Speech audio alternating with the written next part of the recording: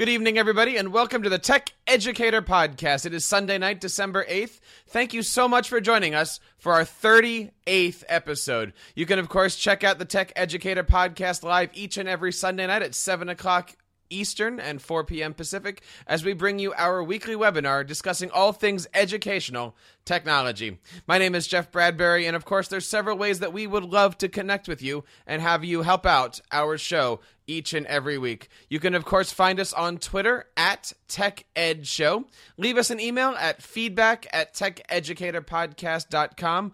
And, of course, we love it when you leave us voicemails asking us amazing questions at techeducatorpodcast.com/voicemail. And, of course, we love it when you subscribe to our channels at techeducatorpodcast.com/YouTube. We can, of course, be found live each and every week right here on teachercast.tv. We have two amazing co-hosts today. I want to bring to you to the show Mr. Jeff Herb. Jeff, how are you tonight? I'm doing very well, Jeff. Thank you. How are you doing? I'm doing quite well. How are things out in Chicago? Did you get any snow recently? We did. We got a couple inches today, not nearly as much as what I think you guys got out there based on some of the pictures and the Eagles game. Did you check out the Eagles game? We started off very light today. I went out for my violin lesson and had a few flurries. It was around 11 o'clock, 10:30 or so. And I think we got about 8 inches today. It was quite interesting. It was crazy. I'm used to seeing, snowed games in New England and even Chicago. I can't remember. I think the last time they said that there was one at Lincoln Financial Field was in 1995. Wow. Yeah, that's pretty nuts. So what's been going? Still cool to watch. Oh, absolutely. What's been going on with Instructional Tech Talk? We had the Apple Configurator episode last week on Tech Educator, as you know. Had a lot of feedback from people about that, and that's been fun answering people's questions as they've come up. So we've just been continuing to do that, and a lot of what people have been asking has now been being worked into the guide that I'm releasing about Apple Configurator as well. So really appreciate everyone that tuned in last week and the feedback that we've gotten. We're going to be able to make our tutorial that much better. And of course, you can find that out over that video over at techeducatorpodcast.com. It is episode number 37. So techeducatorpodcast.com/37. Jeff, where can we go to find out more about the stuff you're doing with Configurator? Sure. It's heading over to instructionaltechtalk.com. And there's a wealth of information, a cross-link post back to that episode that you just mentioned about tech on the Tech Educator podcast with the video, and soon to be the updated version of the Apple Configurator post. Nice. Also want to welcome to the screen from California, the sunny California, I believe it is today, Mr. Sam Patterson. Sam, how are you today? I'm doing well, Jeff. I was loving your pictures, and I caught that football game this morning also. It looked at one point like they were shoveling little pathways onto the field. They had snow blowers that were going up and down, and they actually said something over the PA that I've never heard. They actually said, "Please shovel the end zone. We can't see it yet." And so it was really, really neat to see this whole snow crew come out with shovels and snow blowers and stuff like that, and just to see somebody get tackled and then slide 5 yards. It was quite amusing for the game. I imagine, and how convenient. You don't have to put any injuries on ice. Very, very nice. You had a great weekend, didn't you? You were creating more puppets, weren't you? I was. Cheryl Morris and I spent Saturday hanging out, working on some EduPuppets, and we got some good work done. And yeah, we're looking forward to putting them to work. And who I was going to say, who or what is that? I'm really not sure. He's at the point where he needs to be named, but I was kind of going for, can I make a puppet of this style that looks like this? And he can. He did it. It worked. Now, our audience out there is already busy on TeacherCast.tv asking the question: will this puppet have arms? We may never know. That's how you said it. we may never know. We may never know. Very, very nice. Intriguing. I have to say though, Sam, that looks really, really, really cool. That it looks amazingly professional. Thank you. Yeah, we had a lot of fun, and we're getting better, and we're putting together. There's actually going to be a YouTube channel coming out pretty soon that not only publishes some of the videos that we've made while making puppets, but also collects some of the other videos out there. Because there's a lot of great puppet making resources out there, and Cheryl and I are really excited about developing more of them, especially for teachers. Mm-hmm. So are we doing anything here on the Tech Educator podcast? I mean, what if somebody out there watching wants to suggest a name? Where can they go to suggest a name? I have no idea. I didn't prepare for that. I'm just going to What's your Twitter, Sam? Me. You can tweet the name suggestions for the new EduPuppet to Sam Patui, SAMPATUE, and the winner will have their name chosen to be the name of this puppet. That could get weird! Yeah. There's also a post here on teachercast.tv to make your puppets more horizontal than vertical. Right.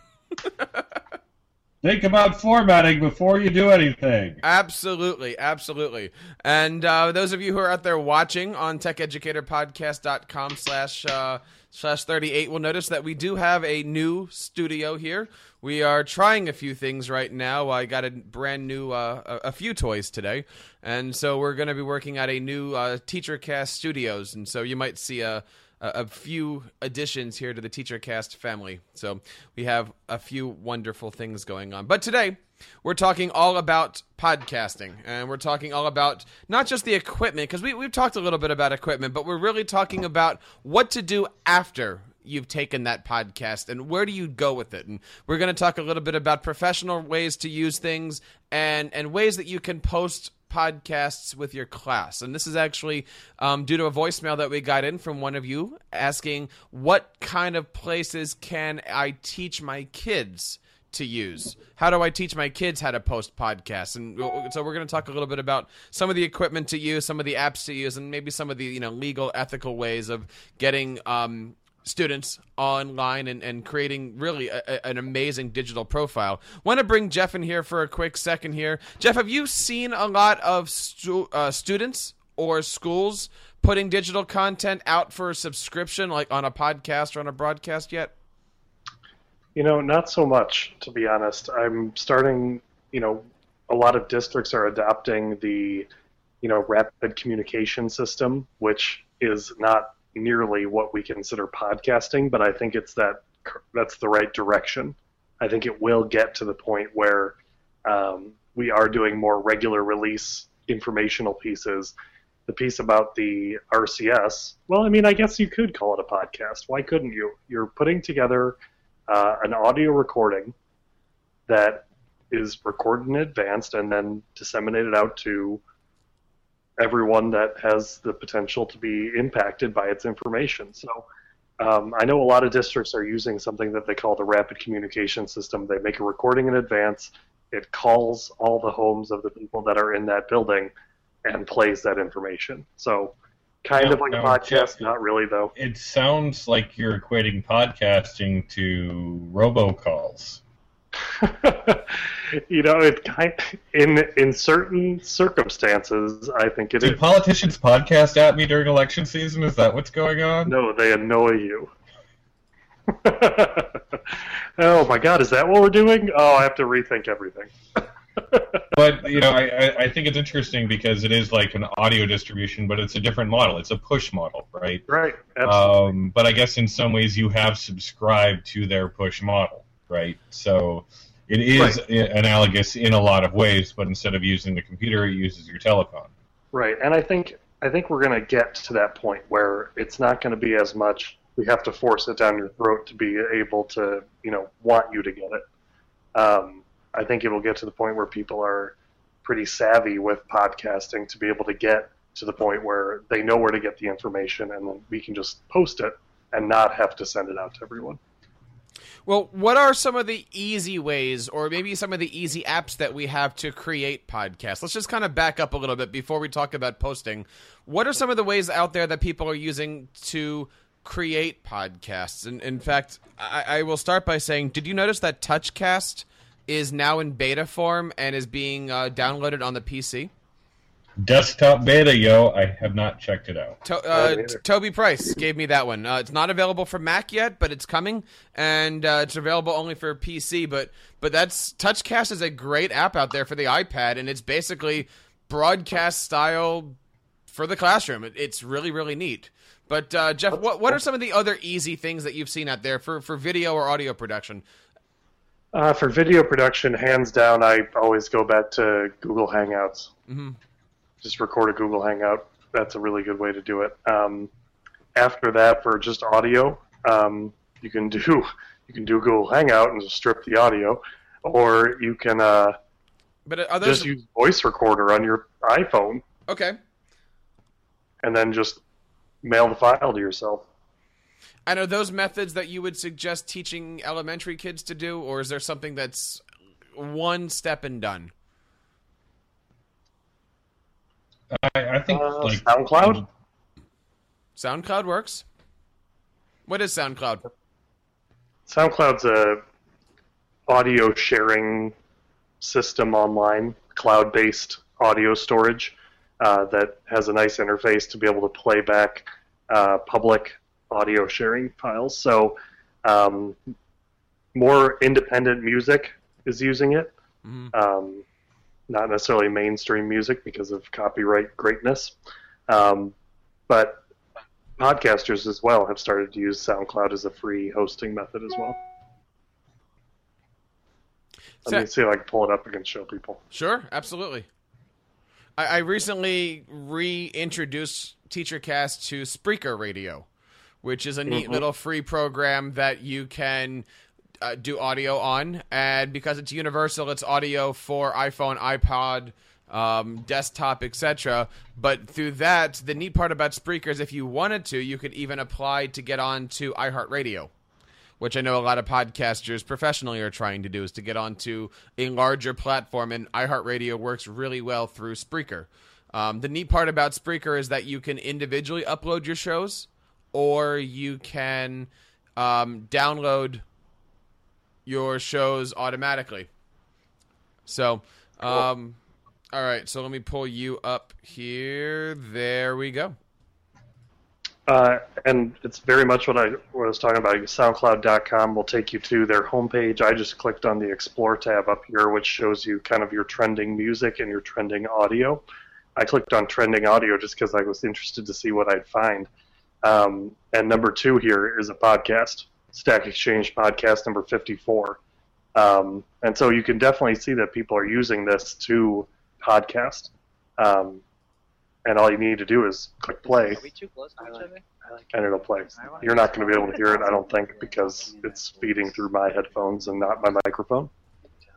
But it's a pretty cool system. There's not much to show about it, to be honest. Now, is that also...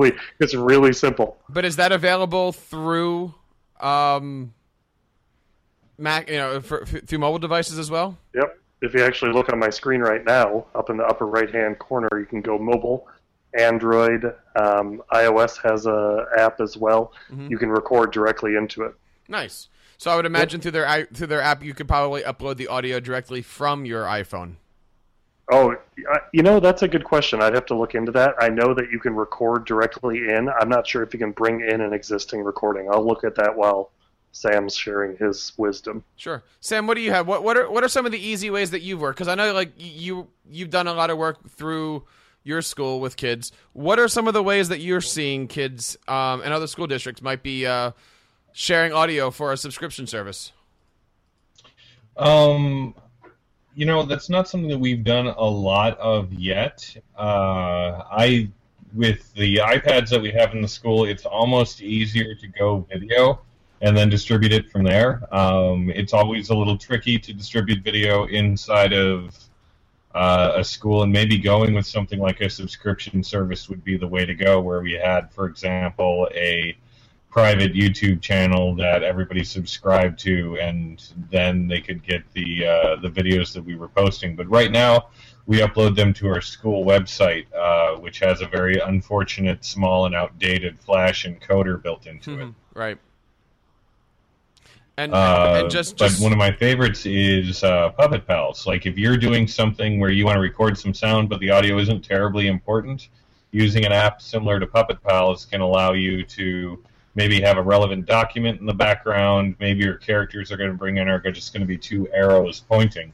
But whatever it is, you can have a minimal video or a minimal visual video with the good audio, and that usually is really good. And not having the kids' faces in it does make managing the video later a lot easier.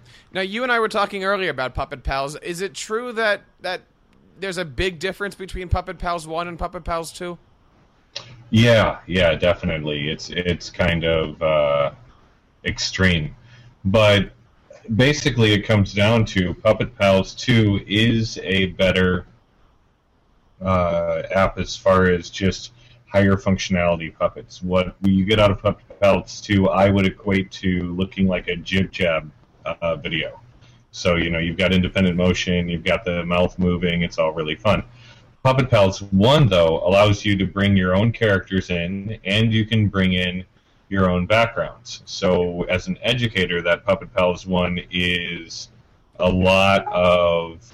that Puppet Pals 1 is a lot more clear for education because it allows you to bring in your own background. So you can put the math problem you're working on in Puppet Pals 1, and one of the characters can be the student, and the other character could be, like Waka or something, and the student could explain the math problem to Waka. I don't think so.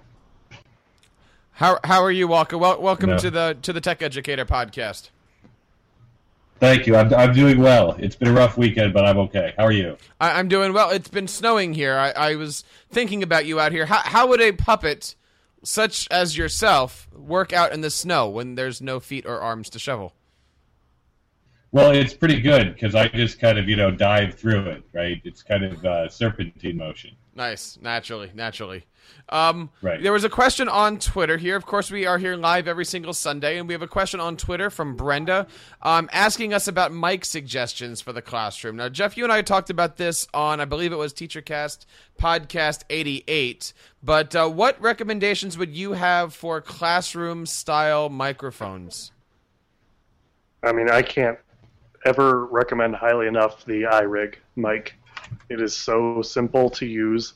The nice thing about the iRig mic is that it has a couple of different settings on it that allow you to do either, close recording or have it be more of a classroom-wide or recording capability.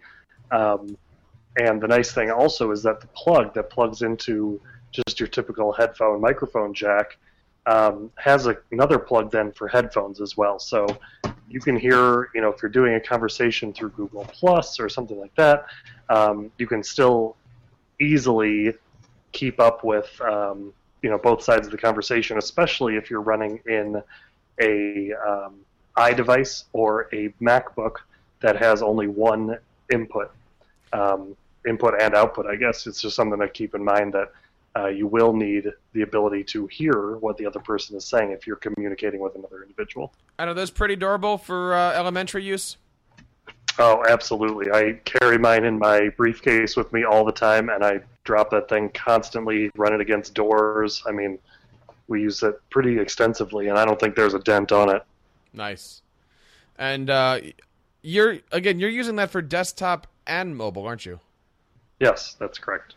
So there's a lot of advantages of that. I know I usually recommend the Snowball mics. Yep, very good too. And those are roughly, $80, $90, something like that, whereas I think you said the iRig mics are $60 or so? I want to even say maybe even 30. Let me look it up. They're usually between $40 and $60, somewhere around there. You can, of course, get the Snowballs and the iRig mics at the Apple Store. I think I've seen them even at Walmart, different places like that. I'm not sure if Staples has them, but certainly you can get them at the Apple Store or apple.com. Also, I would recommend anybody heading over to teachercast.net/Amazon, where we have everything that I'm using here, and I think everything that Jeff's ever mentioned that he's using. Everything's right there on our Amazon store. Check it out. There is a little affiliate link, so you can help out TeacherCast Broadcasting a little bit, but I would definitely say head on over to teachercast.net/Amazon. We have every single piece of equipment that we have there for you to look at, purchase, and read reviews on. Sam, do you have any? Sam, are you there? Yeah. Do you have any recommendations on microphones? What are you using over there? What I'm using over here, it's a little more of it's bigger than a microphone because it's more of kind of the audio solution for my entire classroom. It's the Juno Front Row, and it's a 3-speaker unit amplifier that sits next to my computer. Has multiple audio inputs, so I could actually hook up my iPad to it and my phone and two different computers and have all of that sound going into the same spot. And it's got one audio out, so I can actually mix all of those sounds in it. And it comes equipped with 2 microphones that are both infrared. So if one of the things that you want to do in your classroom involves podcasting, it's a great setup to use because it allows you to use this microphone that's around your neck, and you can also have student microphones. The one I have has 1 student microphone. I can get 2 more and expand that out to an audio suite managing 3 different student microphones plus the teacher microphone. And it's got an internal mixer on its software to help you set up, balance the music and the sound files and everything. I don't know if it's the kind of thing that anybody would rush out and buy just to do podcasting, but when we're looking at classroom design, I think the ability to capture all of the audio in the room in a way that's manageable is an important thing to think about, and something like this front row system allows you to do that. Now, is that something that you would purchase for your classroom if your kids are going to be doing presentations? I mean, would you want to put that thing around somebody's neck and have them speak, or maybe? Definitely, because, if nothing else, you get to have a student that is going to stand up in front of a group of people and not tap a mic, right? And you can save at least one group of people that horrifying experience. And what about anybody who's up on a stage? Let's say that you're video recording a school play or something. Would that also be a good system? I think it would be a pretty good system.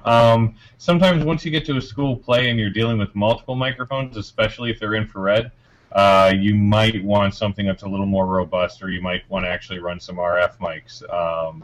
But they do have expansion units that allow you to extend the range of this, so you can work in bigger and bigger rooms. So it would seem to work for that. RF mics? Yes, those are mics that run on just standard radio frequency. I was thinking that they named a microphone after Ralph Furley. I thought that was kind of cool for a second there. That would be cool. The world would be a better place if that had actually happened. Microphone comes in with green pants and a little scarf around its neck. I thought that'd be kind of cool to have. Now, Brenda is also asking, first of all, Brenda, thank you so much for watching tonight. Brenda here is asking, do we use scripts? Like, if we're going to be working with students, do we have scripts, or do you have any tips or tricks to get past all the planning stages? What would you suggest, Jeff, as far as getting kids past all that nasty planning? The nasty planning. Well, unfortunately, the nasty planning is part of being successful in successful podcasting and successful recording. I would say that nasty planning part is the part that makes your podcast successful. And the whole idea that I kind of started from when I started podcasting is that if I'm going to actually take the time to record this, I do not, more than anything, want to waste people's time by having them have to listen to it and have it not be beneficial to them. And so I did take time, and I only release an episode when I have something that I know is going to be quality for people to listen to. And so, Sam just typed this in the text box, and it lends in perfectly. The planning is the learning. And, Sam, I'm sure you can elaborate on this. I know that you probably do a lot of these kind of projects in your classroom as well. But I think it's just so imperative to do that planning portion to make sure that they are comfortable and they are ready to do the recording part. Sam? So really with podcasting, you're doing something where you're having them apply knowledge. And coming from the background of teaching writing, revision was always really tough to get kids to go back into something and fix it. But when it's a recording and they listen to it and it's not right and it's not good, they go, and they want to fix it. So that's pretty amazing. But having them actually plan it out is great, because then when they want to go fix it, they know where to fix it. So sometimes I will give kids, a time limit, a set of questions they have to answer, and really try to make the goal as concrete as possible so their planning is focused and what they have is good. When kids make up stuff off the cuff, it wanders, and you really don't want them doing that in these podcasts. You want to teach them to make a good recording, and I think, Jeff, you hit it on the head there when you said it needs to be useful to someone else. And that's kind of a great way to measure whether or not you should send something out into the world, right? Is this useful at all? So What do you think? podcasts shouldn't be wandering around, Sam? What? No, probably not. Unless it's Techlandia, they're talking about sports. I love that. I thought we were on Techlandia earlier with the snow and the Eagles. But I don't think Kurt Reese likes the Eagles. No. So we have our podcast. We have our equipment. We've made up our script. We have everything done and ready. It's time to now go ahead and publish things. And I want to take a moment to kind of go behind the scenes of TeacherCast here and show you a little bit about how I go ahead and produce things. And then I'm going to open it up for Jeff to show us how he produces things. Let me bring up our screen here. And first thing that I want to share with you guys is the first thing you need to do is really to make it subscribable is to create a feed, make it feedable. And so in order to do that, I actually use a program called Feeder. And Feeder is actually a free program that you can get downloaded from the Mac App Store. And there's a few other programs out there I can show you. I use Feeder for all of my audio shows. And let me see if I can bring this up right here. All right, so here's my desktop, and I'm using Feeder. Again, it's a program that you can get off the Mac App Store, and I'm just going to set up a basic podcasting feed here.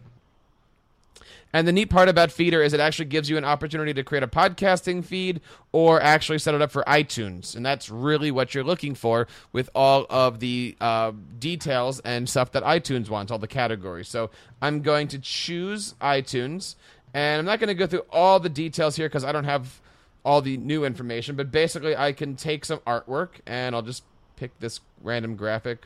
I'll put it here. Now, anytime, and Jeff, check me on this one, any graphic that you use for your podcast should be 1400 by 1400 high def? I'm pretty sure that's the current standard. I want to even maybe say that it's even higher now. It's not 1400 square anymore either. Really? I gotta look at this up. Yeah. Oh, then that's even news to me. I thought it was I've always, even now, I'm only using 1400 squared. So I have my graphic here. I can put my podcast title to it. And I have my website. And then I can make my description. Now, you have to realize that iTunes and all of these other subscribing places are really just reading the feed. And that feed comes from the information that you're putting down on this. So I have my name. And then I can put it that it's a clean podcast. And then under categories, it has all of the iTunes categories. So I'm going to click on education and then click on K-12. And I can do up to 3 of those. I have the owner.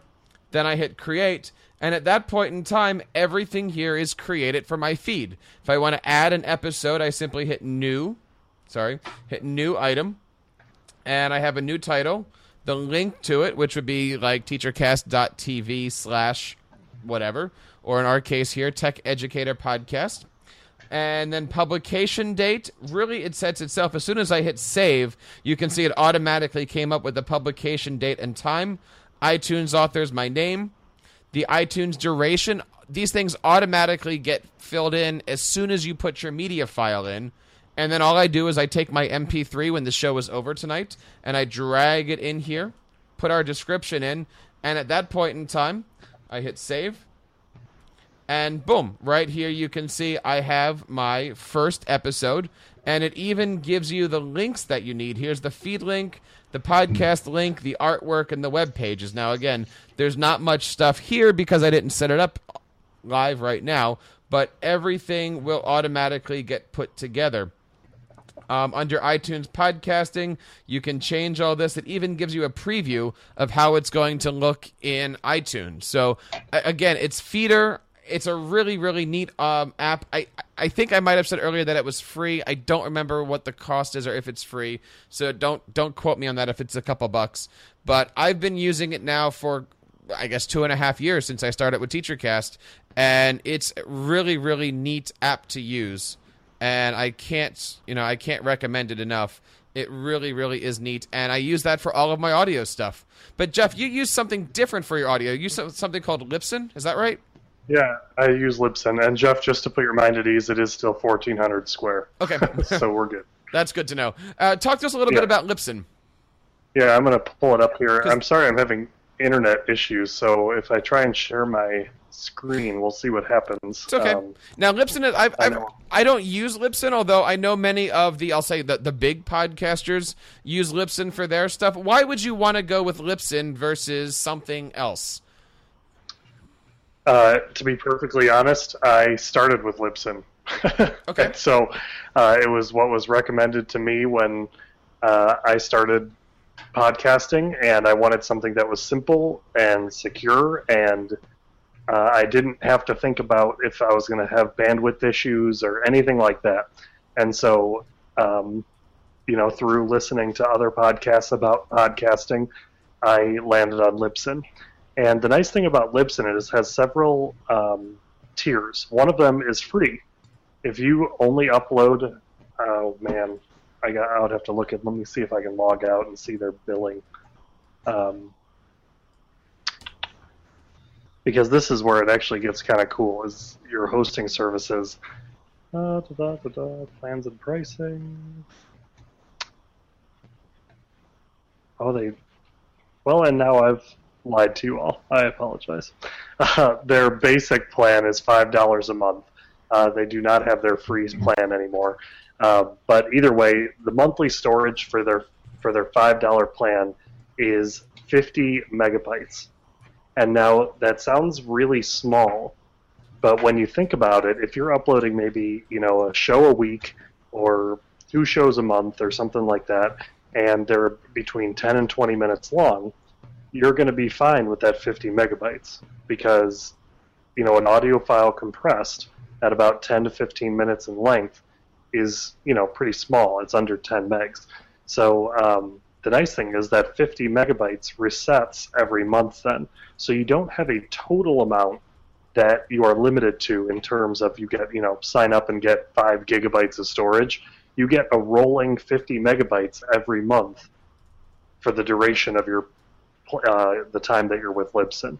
So it's kind of a cool thing that you don't really have to worry about maxing out and then having to upgrade. The only thing that you'd have to think about is if you start releasing more regular shows or you have more uploads up to your service, you do have to think about moving up to the $15 a month package, which gives you 250 megabytes of storage. And that's the one I'm on. And when I was on a more regular release schedule of at least one every week, I was well within that 250 megabytes. I probably, with my show, the way I kind of tailored it a little bit differently, making it more 15 minutes an episode, I probably could even fit it into that 50 again. But for $5 a month, it's a really good deal. Now, the question here is, how do you know what your storage size should be? Even for the stuff that I'm working on, sometimes my audio sources are 20 megs, and depending on how I record things, they're 80 megs for the same 1 hour show. How can you be so sure of what plan you need ahead of time? Well, you won't. There's no reason in the world to start with a plan that you don't need. You do not need to start with a 250 megabyte plan until you need it. And that's what's so great about Libsyn, too, is that you can roll back and forth as much as you want between plans. Mm-hmm. And so, absolutely, start with a $5 plan. Upload a couple of shows. When you realize that you are doing more than 50 megabytes in volume, then you can bump yourself up to the next level. And I think it also goes back to understanding what you are encoding in your audio file. And this gets to be a little bit more advanced, and you'll learn as you become more of a regular podcaster that you don't have to have it be this huge, amazing audio file that has pristine CD quality audio. That's just not necessary when you're distributing audio over the internet. Off the top of my head, I can't remember the bit rate. I think it's like 64 is like tops on a podcast in mono quality. And so you can strip out stereo. You don't need it. You really do not need stereo quality for a podcast. You can chop about half or more of the bit rate on your audio feed, and that brings your size of your file down just tremendously. So, just a couple of things that, we can post on the show notes for this, or I'll post it over on my website at instructionaltechtalk.com. But it can really just give you a little bit better understanding of how you can tailor your podcast to fit in some of these smaller capacity hosting services. Okay. Sam, do you have anything to add on to that one? Are you... I'm geeking out looking at Libsyn's apps. I mean, they've got, you can have, in addition to having your own podcast, they can actually help you by creating an app to help distribute your podcast more. Yeah, and that's pretty cool too, and that's something I considered doing a while ago, and I just never did. And so that's a really great story, I know. But I don't know. I've heard a lot of people have had a lot of success with their apps that they put together for them. Uh-huh. Do you need an app for a podcast? Because I mean, I was thinking about putting together one for TeacherCast, and I don't know, would people download it? Would people use it? What are some of the things that you would need for a podcasting app, other than, archives on YouTube's and stuff like that? I mean, what would you look for in a podcasting app, and would you use it, Jeff? You mean an app for a podcast in particular? Sure. It's a really good question. I mean, I think if you are more of a diehard fan of a particular show, I would just want all the content from that particular avenue to be able to be accessed through that app. Podcasts, new articles, that kind of stuff, and have it just be all readily accessible. I mean, there's so many apps that do it already. The feeder apps that you can just pull a bunch of different of those things together, but sometimes it's a little bit overkill for me. Like every time I open one of those, like my entire phone just slows down because it starts downloading like mad. Yeah. Oh, absolutely. And the other issue, I mean, I get overwhelmed, and with Feedly itself, I have a bunch of different things going through Feedly. Sometimes, I'm in the mood for it. Yeah, hit me with whatever you got. I want to just see everything. But other times I'm like, I know what I'm looking for. I'm like driving, so I probably shouldn't be searching through a bunch of stuff. And I could just easily go into an app like that and be able to listen to exactly what I want. So I think different situations denote different uses, and I think, ease of access is what's nice about some of these apps. Nice. Not a big fan of the Apple Podcasting app yet? Not still a huge fan, no. I use the Apple Podcasting app, but mainly just to listen to Wait, Don't Tell Me. Now, one of the things that we've talked about, especially Jeff and I, is podcasting through WordPress. And there is an app or a plugin that's available for WordPress called PowerPress. Jeff, are you familiar with what they call Blueberry PowerPress podcasting? Absolutely, it's being used on my site as well. Now, on the screen right now, I've pulled up the actual WordPress.org plugin directory, but could you tell us a little bit about what this plugin is for, and does it work for all versions of WordPress, .com and .org? Does it work on .com? I don't know if it works on .com. I don't think so. It very well may. I'm not. I don't think that it does, but I'm not sure. I don't think it does either. I must have misheard you. I thought you said it does. PowerPress is really great. It's just essentially a podcaster's tool to be able to set up WordPress to accept or create a feed of your podcast episodes right within line of the rest of your WordPress website. So if you notice, TeacherCast has it, Instructional Tech Talk has it.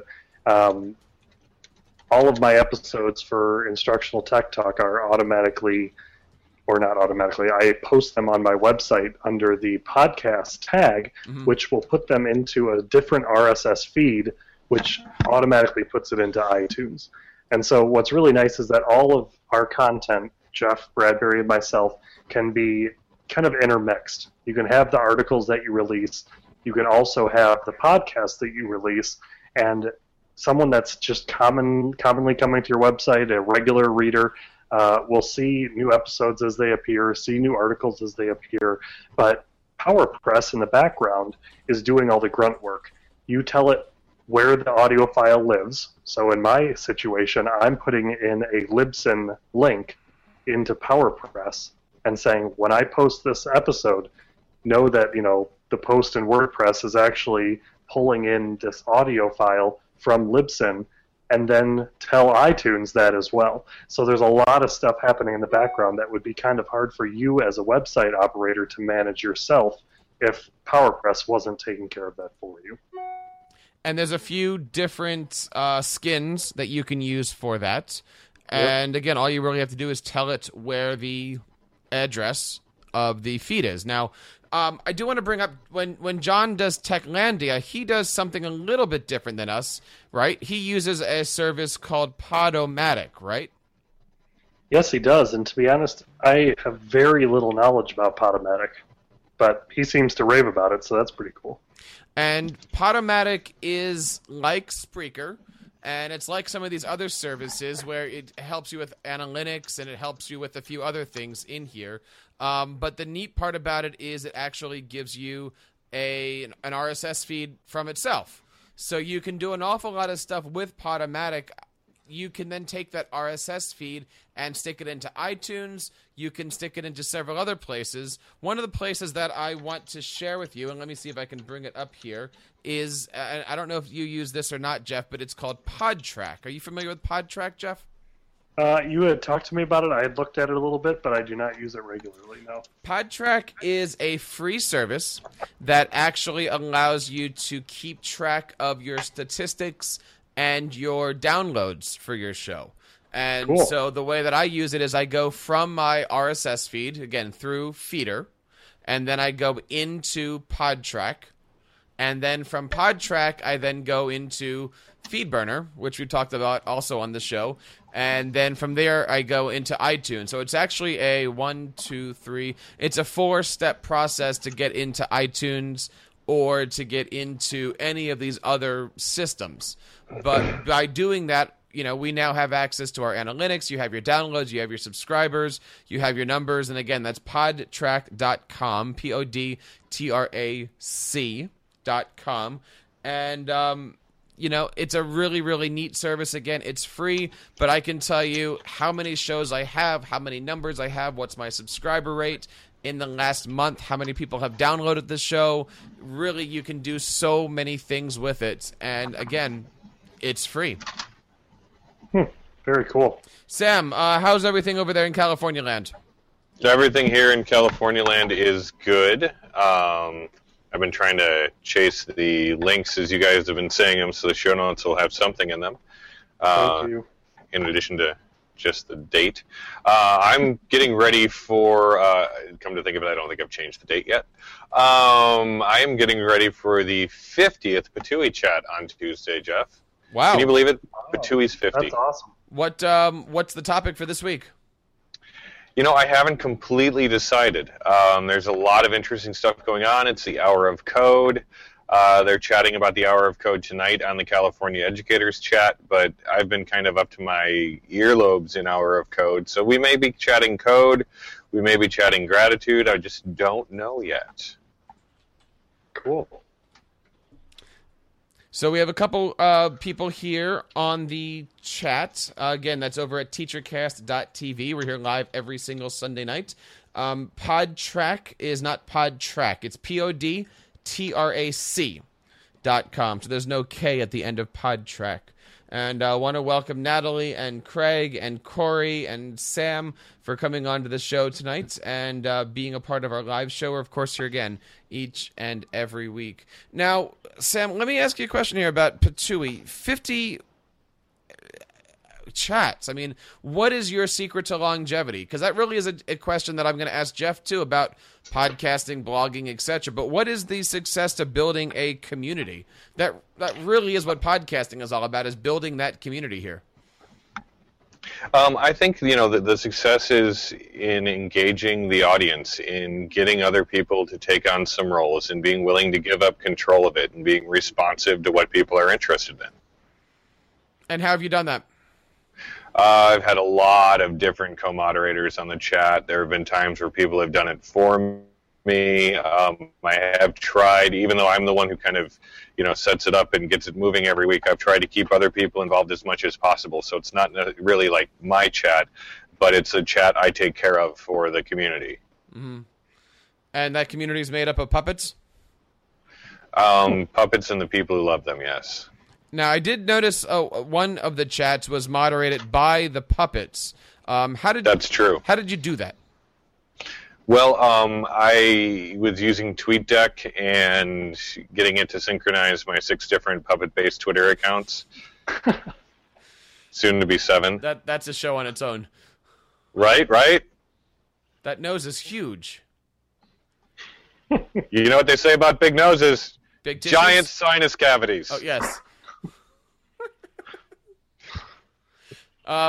Getting away from the puppets. Jeff, what about you? Building a community, building a brand. I mean, we talked a little bit about this with schools, building a community, but what ways are you engaging your tech educator audience? A lot of it, I think, is just being present online and developing relationships with people through Twitter and being willing to ask questions and answer questions and interact with people. And I think a lot of that is just so important. I think that's what keeps me wanting to do what I'm doing, because that's what makes it fun. That's what makes it real. And as you start to get to know your audience, you start to want to be able to provide new information and share what you're learning with all those people. So, despite the fact that I haven't had a new episode in a while. I mean, I got married, I bought a house. I mean, it's been kind of crazy. I always think about Jeff what had I'm 3 sharing. babies and just kept publishing. Yeah, Jeff is a freak of nature. I don't even understand how that works. It's more impressive than most things I've seen in life. So you got that going for you, Jeff. That's cool. I got it. I'll tell you the story about last night. Oh boy. Okay. But either way, I just think it's so much about developing that relationship with people in any way you can, through emails that you get, through Twitter messages and people sharing things with you and you sharing with them, just making sure that you are real and present. And I think that's what makes you develop a really good audience. Any thoughts about, again, let's move it back towards classroom stuff, but what should classrooms do to keep an audience? Or should classrooms be worrying about an audience, or should classrooms just be worrying about creating amazing content for mom and dad and grandmas to watch? The classrooms want to take care of their audience. Their audience cares a lot about them to start with, because their audience is mainly moms and dads and grandpas. I think that if you want a bigger audience for your classroom, being a connected educator, responding to work by other classes, and then sharing your work with other classes is a good idea. I mean, if you're going to be podcasting from your class, use the same network that's developed up around classroom blogging with the Comments for Kids hashtag. Get some response to what's going on. Mm-hmm. What is the Comments for Kids hashtag, Sam? That is a hashtag that William Chamberlain takes care of, that basically teachers who are blogging with their students can send their student blog posts out using that hashtag and recruit other teachers in other classes to respond to their class's work. So it's a real great way to kind of invite others into the work you're doing and invite them to share it. Nice. Is there a chat for that, or is that just going around? That's just kind of ongoing. He also runs a Comments for Kids blog, so if you have a class blog and you want to submit it to that, he can post it there. Nice. Does some amazing work. Nice. Want to give a big shout out to Natalie and to Corey. They're talking about the ways they build their PLN on our chat box here over at teachercast.tv. Next week, guys, we are wrapping up the 2013 podcasting season here. We have a great show at 9:30 from the Principal Cast people, as we do every single week. And we're going to be actually wrapping up the EdTech of 2013, and I'm excited to talk to you guys about that. There's been so much stuff that's come out this year. I think this was the year of augmented reality. This was certainly the year of professional development. I mean, ed camps have been around for a while, but they certainly have exploded really in the last year globally more than they have before. There's so many broadcasts and podcasters popping up. Just to kind of do a little preview for next week, what are some of those things, guys, that you've seen pop up this year that maybe hit the big scene bigger than you thought they might have? 2013, year of the green screen. Leading the way, Sam. 2013 was the year of Google Hangouts. True. Yeah, and there's been so many things that have happened due to Google Hangouts. When was the last time anyone in here Skyped? Who? What? Exactly. Kind of crazy. Yeah. Mystery Skype. It refers to using Google Hangout to get someone to come into your classroom. Mystery Skype is remembering what Skype is. There you go. Yes, absolutely. It's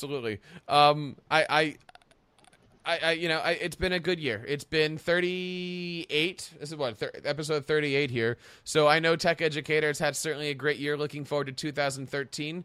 Wow, 2014. So I can certainly say, please check us out next week, 7 o'clock, where we're going to be doing our big EdTech wrap-up of 2013.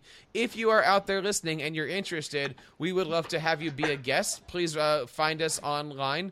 You can, of course, check us out at Tech Ed Show on Twitter. You can, of course, go to feedback at techeducatorpodcast.com and leave us an email saying, hey, I'd love to be a guest on this show. I got something amazing with EdTech that I'd like to share. Or, of course, you can leave us a voicemail at techeducatorpodcast.com/voicemail. We got a few voicemails last week. We were going back and forth with a few people from Canada, actually, about podcasting. Sam? Yes. Sam? What are you, Sam? What are you doing, Sam? I don't know. You were talking about podcasting in Canada. I was paying attention. Why is your head... Sam, what are you doing? It fits the screen better this way, doesn't it? But it looks like, you need a big green hand, so that way we don't see the arm going back and forth. Right, that's a good idea. Take a note. What kind of note? Oh, yeah, I suppose you'd get all technical. Be natural. Be natural. Boom. I don't know. But it's hard to find a pitch and hear at the same time. Before we go, I want to send a big shout out there to my personal learning network. Last night we did something quite amazing. Sam, I'm going to turn you off for a second there, because I can't have a conversation with Craig and everybody else out there if we're doing that. So I just want to say a couple things out there to my personal learning network. First of all, thank you guys out there so much for supporting the EduBabies. They are 30 weeks. They just celebrated their 1 month birthday yesterday. Cool. Yeah. Absolutely amazing stuff. 1 month ago, they hatched in style. And due to the overwhelming support and love, and I will just say financial backing from our personal learning network, my wife and I walked into Babies R Us yesterday and spent $2,000 on baby furniture, cribs, you name it. But the total bill was about $5,400. Oh my gosh. And so that kind of shows how much support the PLN has given us in Babies R Us gift cards and such stuff like that. So I really just want to say thank you out there to everybody who's kind of helped us out a little bit in our quest to take care of our triplets. So I want to say now, they don't sell any computers at that store, right? Well, look, if you really want to get into that conversation, there we were Black Friday, and I tried to put the iPads on the registry, and Toys R Us would not let me put iPads on the registry. They have not heard about early learning. No. Shame on them. Definitely not at all. So, it is what it is, and we'll have to work on it from there. But no. We walked out of there. We filled our new van last night with 3 mattresses and cribs and diaper genie, you name it. We basically cleaned off our registry, and it was quite quite impressive that we actually saved like $3,000 some dollars. And a lot of that was due to the love and support of our PLN. So if you're out there watching, if you're out there listening, thank you so much. Yeah, that's about all I can say for that. So I want to say thank you guys out there. Sam, again, where can we find out more information? You've got your 50th chat this week. Where is it? When is it? And what was it again? It is at #Patooey on Tuesday at 5 Pacific, 8 Eastern.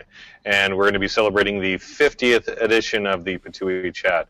All other things, Sam, can be found on www.mypaperlessclassroom.com. Org. Cut. Oh. Try that again. www.mypaperlessclassroom.org. Excellent. And what happens if we wanted to be some kind of a distraction? Where would we go? You could go to bethedistraction.org, but I've started publishing everything onto My Paperless Classroom. Nice. It's true. The other is just a placeholder. And Jeff, what's going on this week with Instructional Tech Talk? Like I said, just finishing out my Apple Configurator post with the new feedback I've gotten from the show we did last week. Really excited to add a bunch of information in based on a lot of your questions that you've asked and information that you wanted. That'll be posted up on instructionaltechtalk.com, and there you can find all of the links to contact me. Hey, we had a lot of questions coming in this week about it, and, we didn't get it posted until about Thursday or so because Final Cut was giving us some problems. But what are some of the questions that are coming in about Configurator? What are some of the things that people are really, really interested in? Because I would love to, once 2014 rolls around, maybe do a follow-up show on that with the audience questions.